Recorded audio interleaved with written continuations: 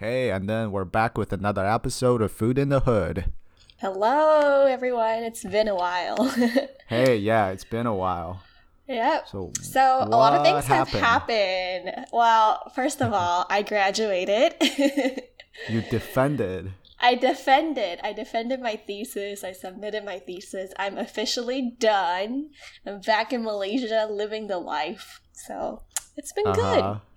Yeah, Yeah. well, it's a temporary life in Malaysia.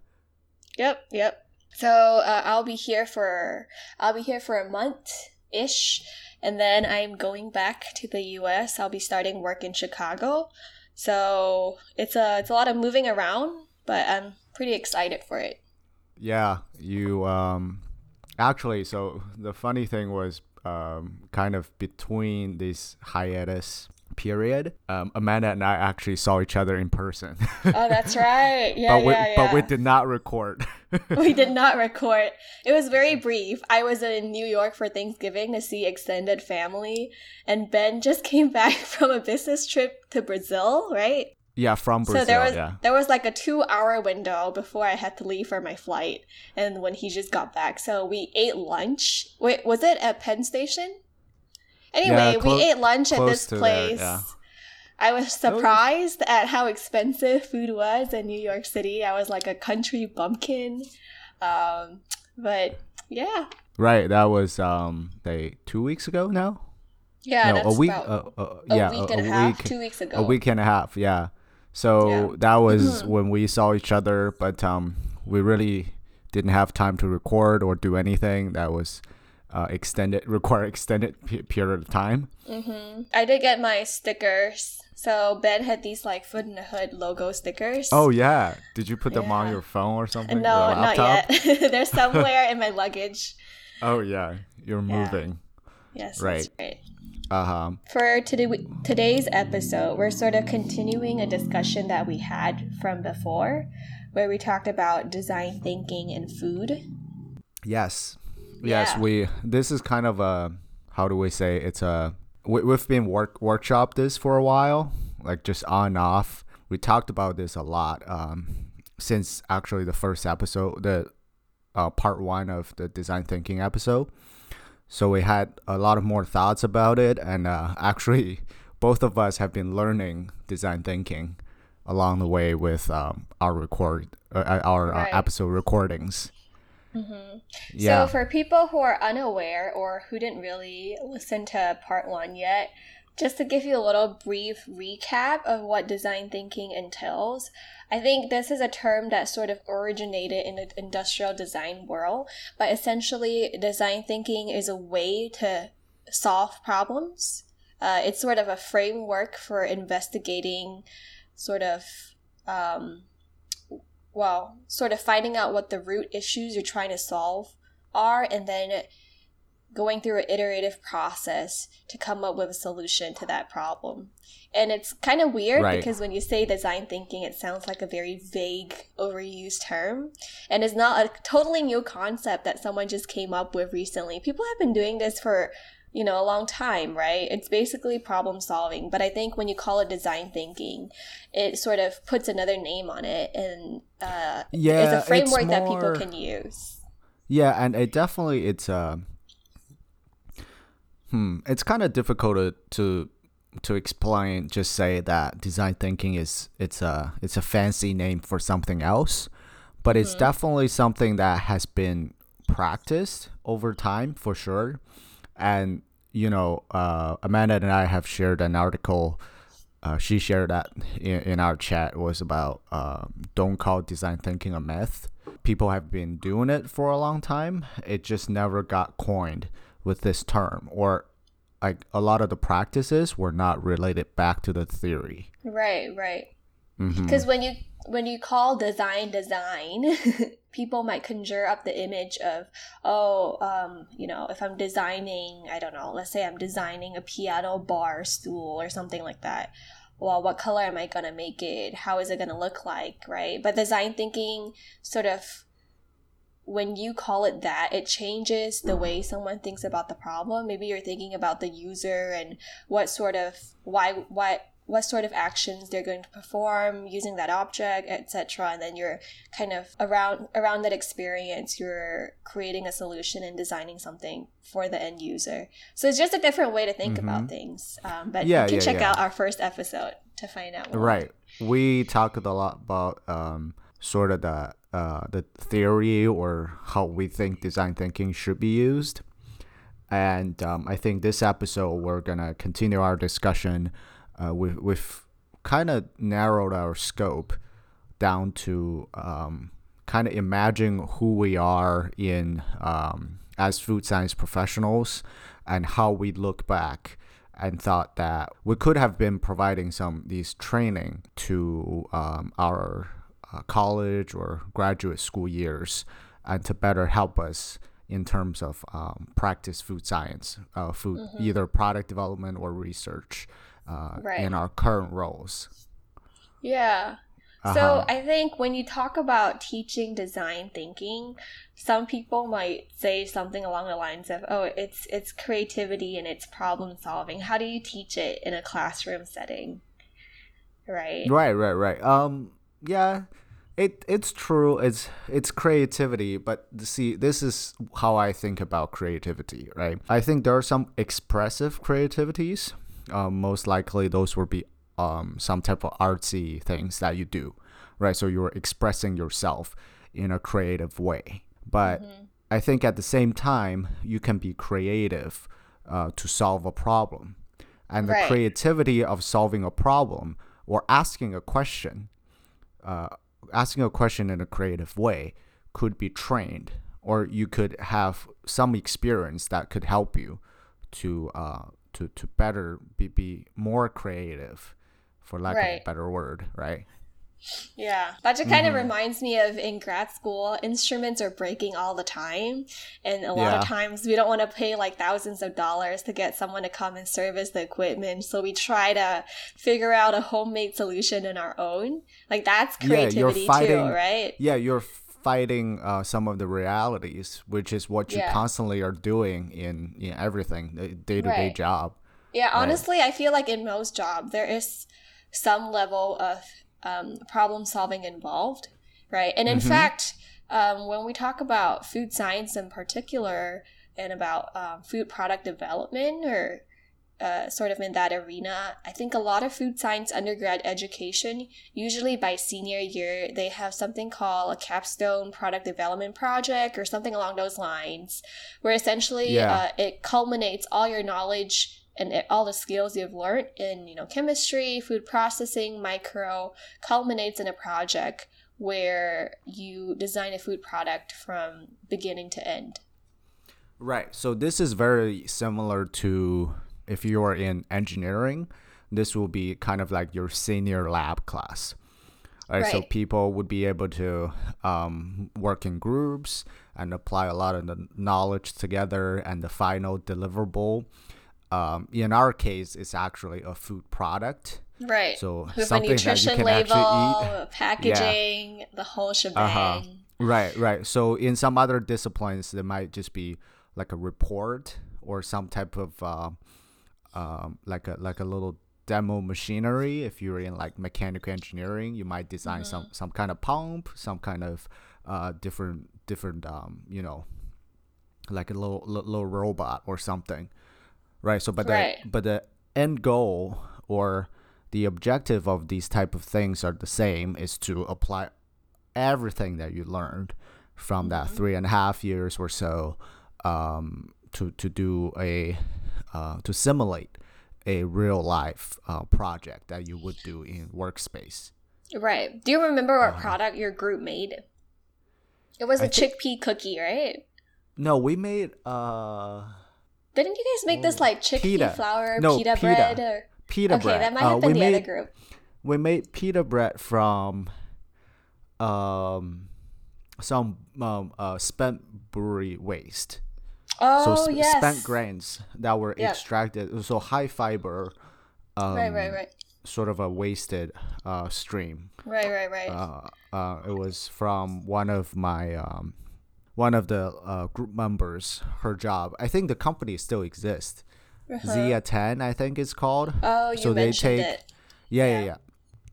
So they take spent brewery waste and extract protein and fibers out of it. So that's basically what the waste material from making beer.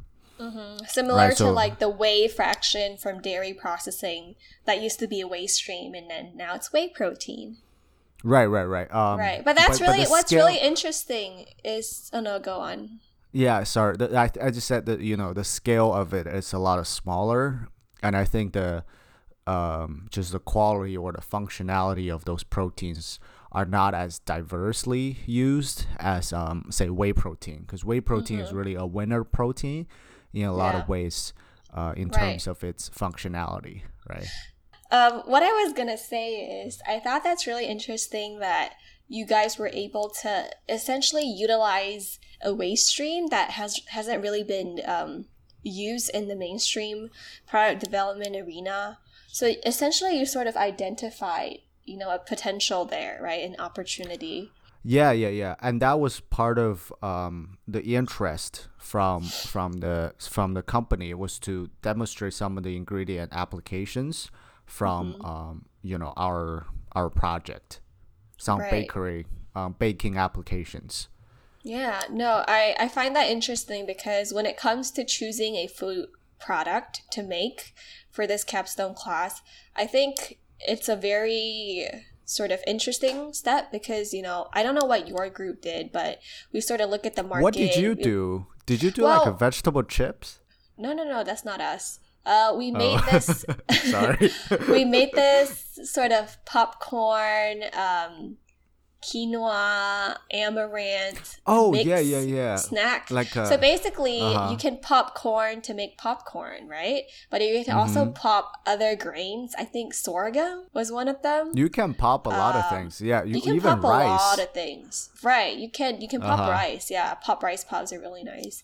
But Yeah. we made this mixed snacks with different pop grains that had this sort of like honey drizzle all over it. And but the whole reason we came out with this idea was because we saw that there was a lot of interest in ancient grains, ancient foods. That was the rise of quinoa Yeah, around right. that time, etc. So we saw that the people, consumers were growing interested in these grains, and also so there was a market opportunity there. And I feel like both your group and my group, we did Yeah, like extensive that's like research. what I don't know. It's so this I is don't coming know. yeah, like coming back to design thinking a little bit, right? So this is sort of the ideation process, right? To ask a question about what to make, and because this is everything is a fair game for that class. Yeah. Right? You just have to justify why you make it, so you can do anything that you want. But the problem then became that, most of the groups, I'd say, just jumped on the very recent consumer trend.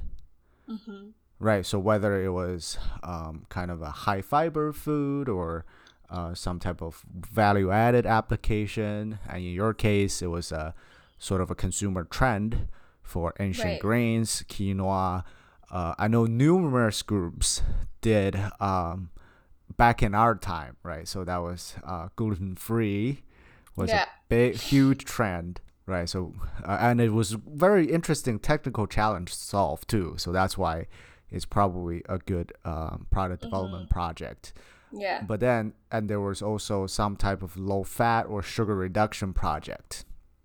Yeah, which but is I think still the quite majority, viable. right. They're all viable, and I think that those are actually similar to real life problems that people do solve in food companies.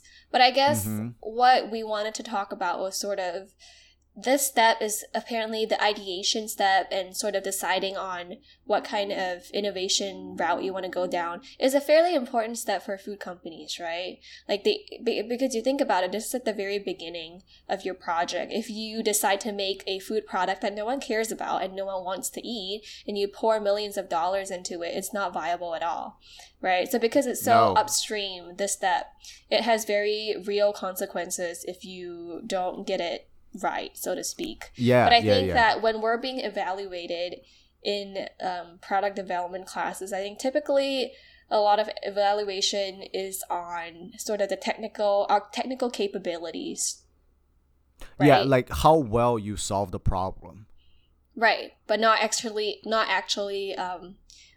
how you How define the good problem. of how good of a project idea that was. Right. I can sort of understand it because after all, as food science students, we're on the more technical side of things, right? We're not really the business person who pitches an idea to management, like fund my idea or anything like that. But I think it's still sort of important to think about why we're solving this problem in the first place. Or if it's actually a problem, or if it's the market is already oversaturated with these type of products. For sure. Like we're never taught anything related to it, I thought. Because all of the trend that we realized were part of our consumer journey, right? It wasn't part of our education. Part of it is because food is in everybody's life. And being in food science, as a food science student, we were quite up to date of what's been going on around the food industry, right? Which is a good thing for us to know. And it's kind of a default that you just need to keep up with the trends. But then there's lack of a thinking in there, right? In terms of, because we're just passively absorbing all these new trends, new knowledge, and consumer needs. Without really being too much of an innovation going on in terms of asking a question. What would you want to solve in terms of, say, for example, gluten-free? You can use a lot of different types of grains. You can add functional ingredients in there. But there's not a lot of, I mean, I hate to say it, but there's not a lot of true values out of it. Because it was just finding another application using a solution which probably has been done in other applications or other type of foods, right? So what I'm saying here is a very high requirement for like a student project. But we're just, for example, we're not evaluating too much on how we design this project. Yes. I also think when it comes to food as compared to other industries, right? Because food is so ubiquitous and everybody eats. We've been eating forever, right? Your grandma cooks, my grandma's grandma cooks, they have their own recipes. So when it comes to innovation in the food route, I think that sometimes it's a little bit harder for people to wrap their minds around it. Exactly. And when you think about energy, the energy sector, okay? You think about solar panels, electricity, Tesla, etc. There seems to be a lot of avenues for new innovations to happen, correct? Because it's something that we still have a lot of questions, I guess, about all those arenas, because those are relatively new industries which are, not that explored yet. There's a lot of potential, but when it comes to food, I think sometimes people might feel like that, this is the final frontier. What else can we do? Yeah, that's true. It's not a basic subject. Right. Which you can change. You can ask a lot of more. There's less boundary to ask creative questions, right? To find interesting problem to solve. But then. Right. And I feel like at the undergrad food product development level, it's a little bit harder to do the whole shebang of, what's the next important thing that's going to happen that we need to be able to solve, etc. But yeah, or the thing is we were never taught to do so. Like we were not at that time having any resource to ask these type of questions, or we were not even guided that way, right? We're not trying to ask these type of questions like, what's next? Right. What should come up? All we were doing was we were fed with a few concepts that were currently ongoing or of interest of many professionals that were pretty fine, and we're just trying to. The entire process was to test us how well we can actually make these concept a wholesome project, Right. which is completely relevant to a real life job, right? So it's a process that you just need to go through, and what we're trying to reflect here is that on top of everything that we've accomplished, there could be more to do, especially in the area of how well we could design our project beforehand. And if you're looking at the time spent in like figure out what project to do versus how long we worked on that project, it was probably 2 weeks, like 3 weeks maximum on figuring out what to do. And that was a semester long project, so another 2 to 3 months just to figure out what to do, right? How to do it. Sorry. Right. No, I do agree that the food science curriculum at most places is very heavily leans towards technical capabilities and less on the asking bigger questions and seeing what's out there and sort of developing this sort of curiosity and entrepreneurship spirit in people.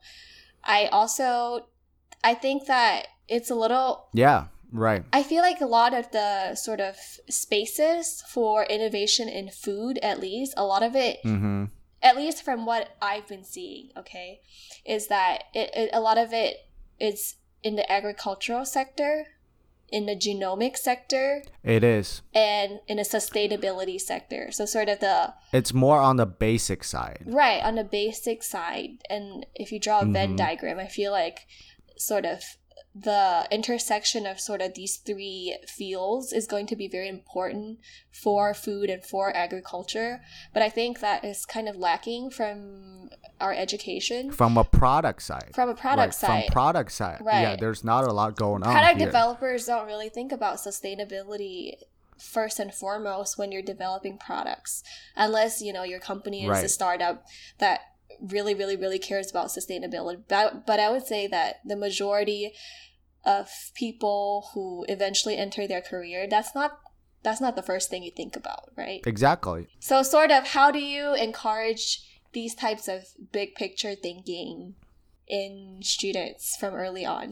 Yeah, I think design thinking, part of it could be a talent, right? So some people were exposed at even younger age with some of these entrepreneurship spirit, with sort of a responsibility developed towards a certain either a certain subject or certain type of problems, such as environmental problems, right? So then you can connect multiple dots in your own discipline. For example, when you were trying to design a food product, or you're trying to see how well a certain process work in terms of producing food, right? You will think about the environmental factors. And I think it just needs to, first of all, you need to be very multidisciplined in order to ask very innovative problems, right? Because to find these type of questions, because if you were just in the silo learning what you're supposed to learn, it's very difficult for you to get to actually a point where you're able to, you just can't create that much because you're not connecting all these dots. Right, because you're stuck in that silo. Exactly. Right, you're stuck in the whole idea of, okay, now how do I make this cookie rise better next time? Yeah, right, exactly. And you're not thinking about all the other things as well. And honestly, I feel I personally felt like that throughout my entire undergraduate education. Towards the end, I was a little bit jaded because I was thinking, oh, am I just going to get a job where I have to make cereal in another different flavor to please another sector of the market, right? But I think it was only after going into grad school and being exposed to all the interesting research that other people were doing that I sort of started thinking about, oh, how does gene editing fit into all of this? Yes. How can agriculture be leveraged so that we're using less land and resources, but still growing enough food for everyone? Yeah, like a lot of because you did all those work with basically geneticists, right? Right. And So kind of opens up a lot of minds. Exactly, Uh-huh. exactly. And I think, even though food science is a multidisciplinary subject already, what we actually learn day in and day out is still, how do I say this? It's sort of focused on, Yeah, and I really like your Venn diagram um, right, visualization here, right? You can draw 5 circles of engineering, chemistry, biology, physics, sensory psychology, science, all together, right? And the overlapping bit of it is food science. But we drill such a deep hole just to learn about food without actually, outreach too much to the other disciplines. That right, much, right. right? Not And we not don't that learn, much, and very surface level. right, right. Yes, exactly. We're learning a lot of stuff at a surface level where also I do think sometimes you have to understand a subject enough to be able to ask important questions and link it to other concepts, right? But food science is hesitant to say the word figured out, but you kind of get what I mean. Science is never figured out, but in terms of making a product that is consumer acceptable, we pretty much are very good at that in a technical sense, right? Yes, totally. That makes see, this is where I think at first when we were talking about design thinking, we thought, maybe we just need to ask a better question before we started to solve it.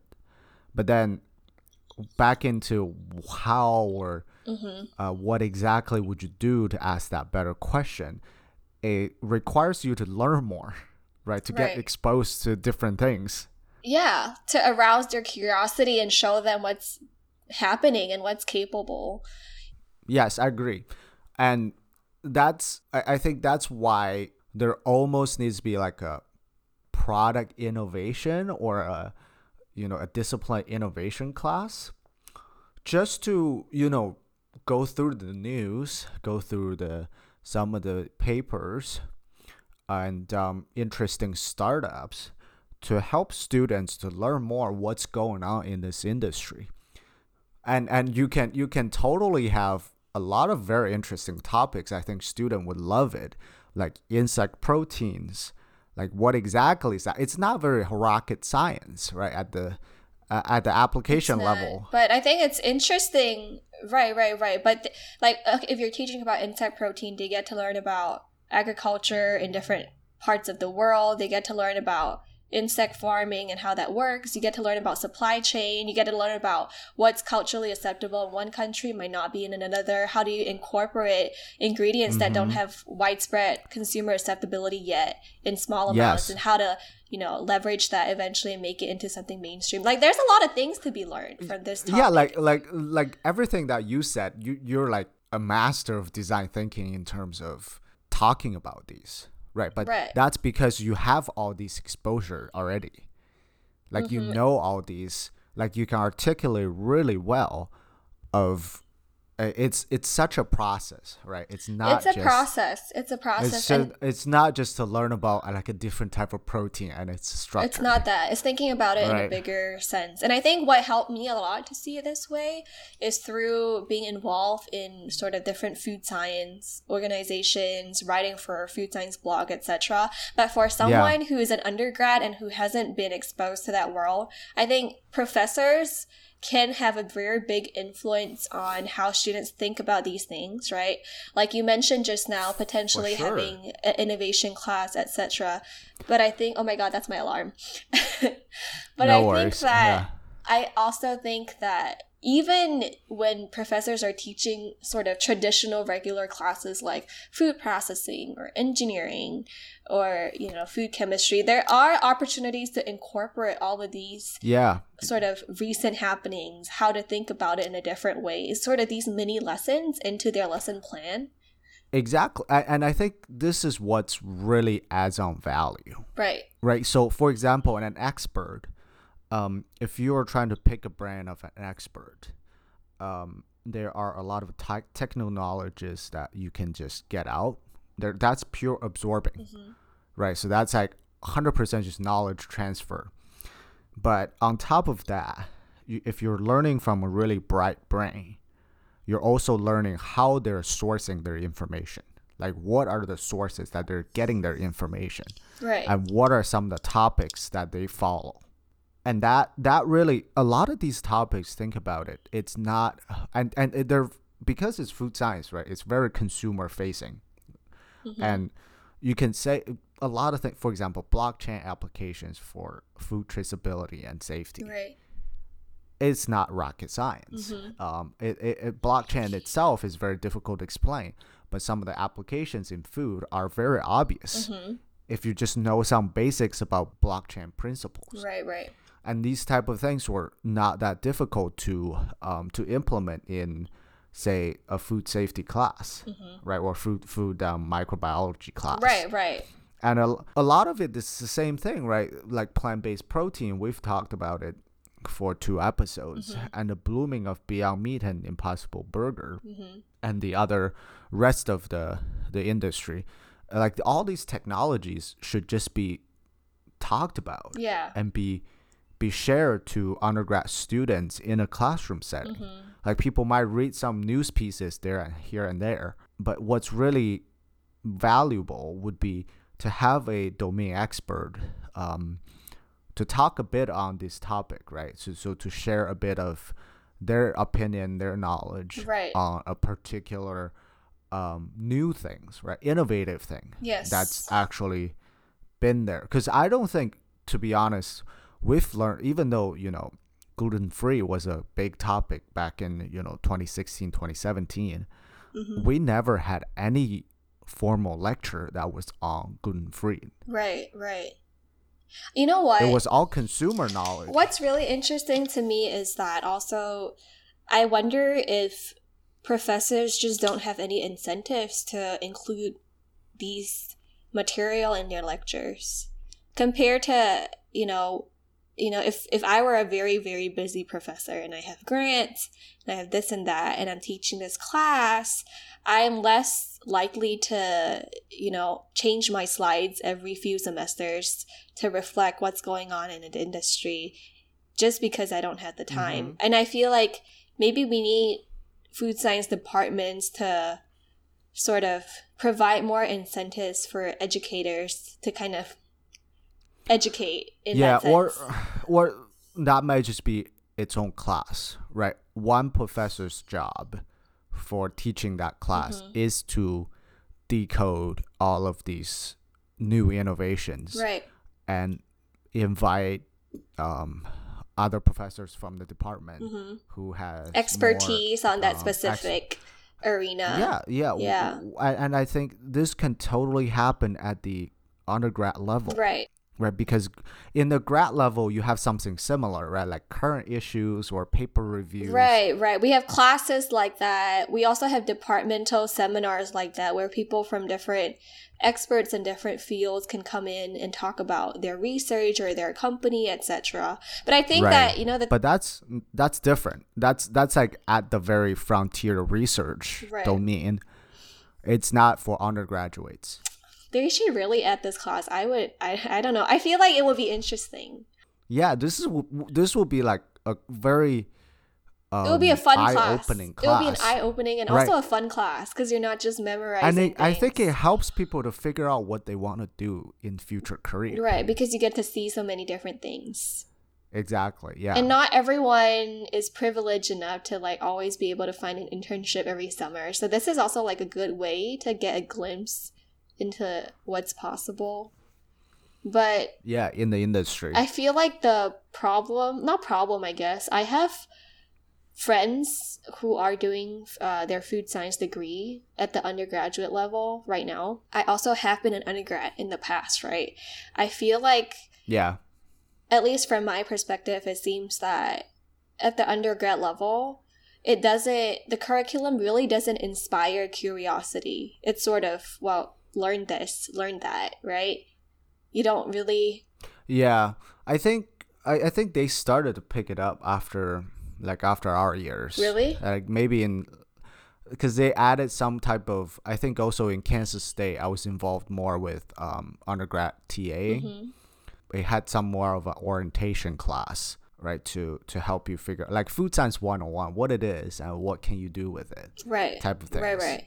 But like for freshmen who just came in and taking that class, it's still a little different than a junior who has more of a food science professional knowledge, and to put what they learned into some type of in the news application. Right. Yeah, it's a different lifestyle.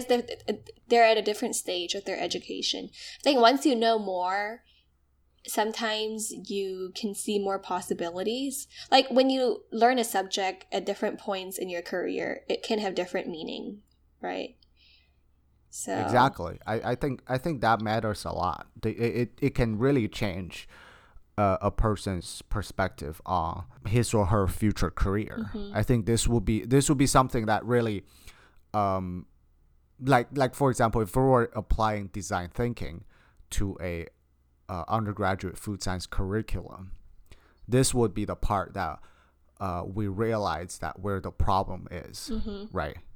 So we spent a lot of time just to realize the problem, that it's because people are not really learning or exposed to the bigger picture.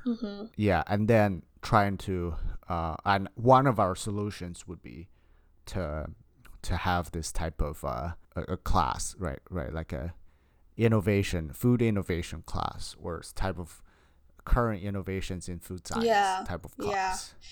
And something that kind of reminds me of also is when you start working at a bigger food company, a lot of times the whole problem definition, problem framing, project setup work is done at the sort of more management level, and then that filters down to food scientists and food technologies, just who actually, try to use their technical ability to solve that particular problem.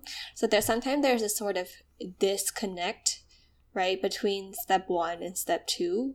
Whereas I feel like maybe in smaller companies, those 2 steps are usually a little bit more intimate because they're done by people who are more connected to each other in terms of, where they lie on the hierarchy. Yeah, I agree. I completely agree. And I think that's also part of the problem.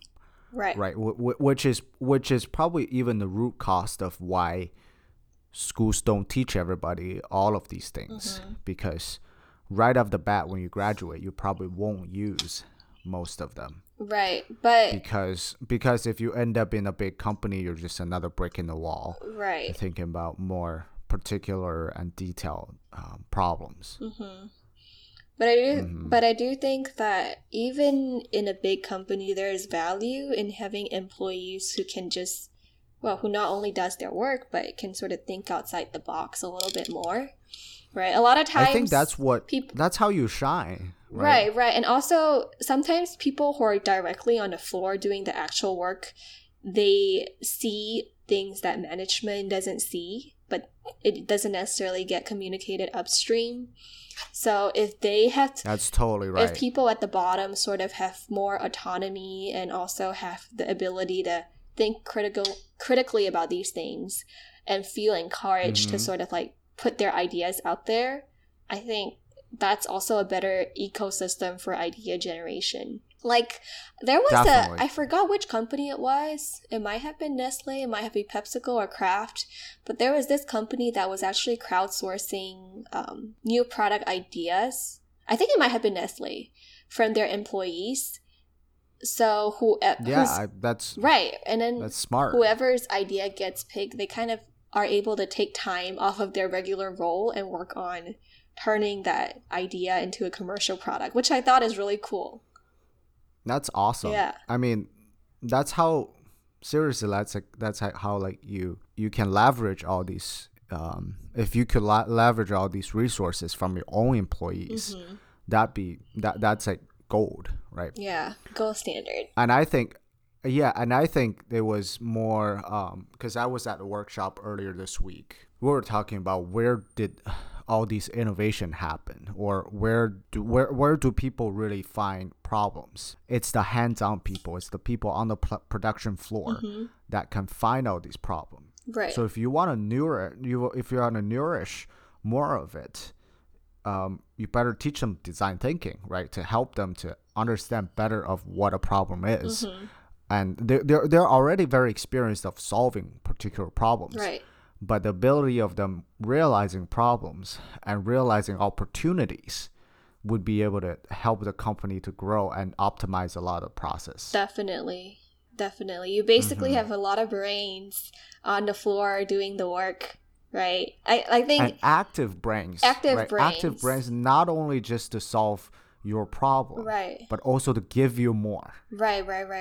So the way I think about it is that like management have a bird eyes view of what's going on.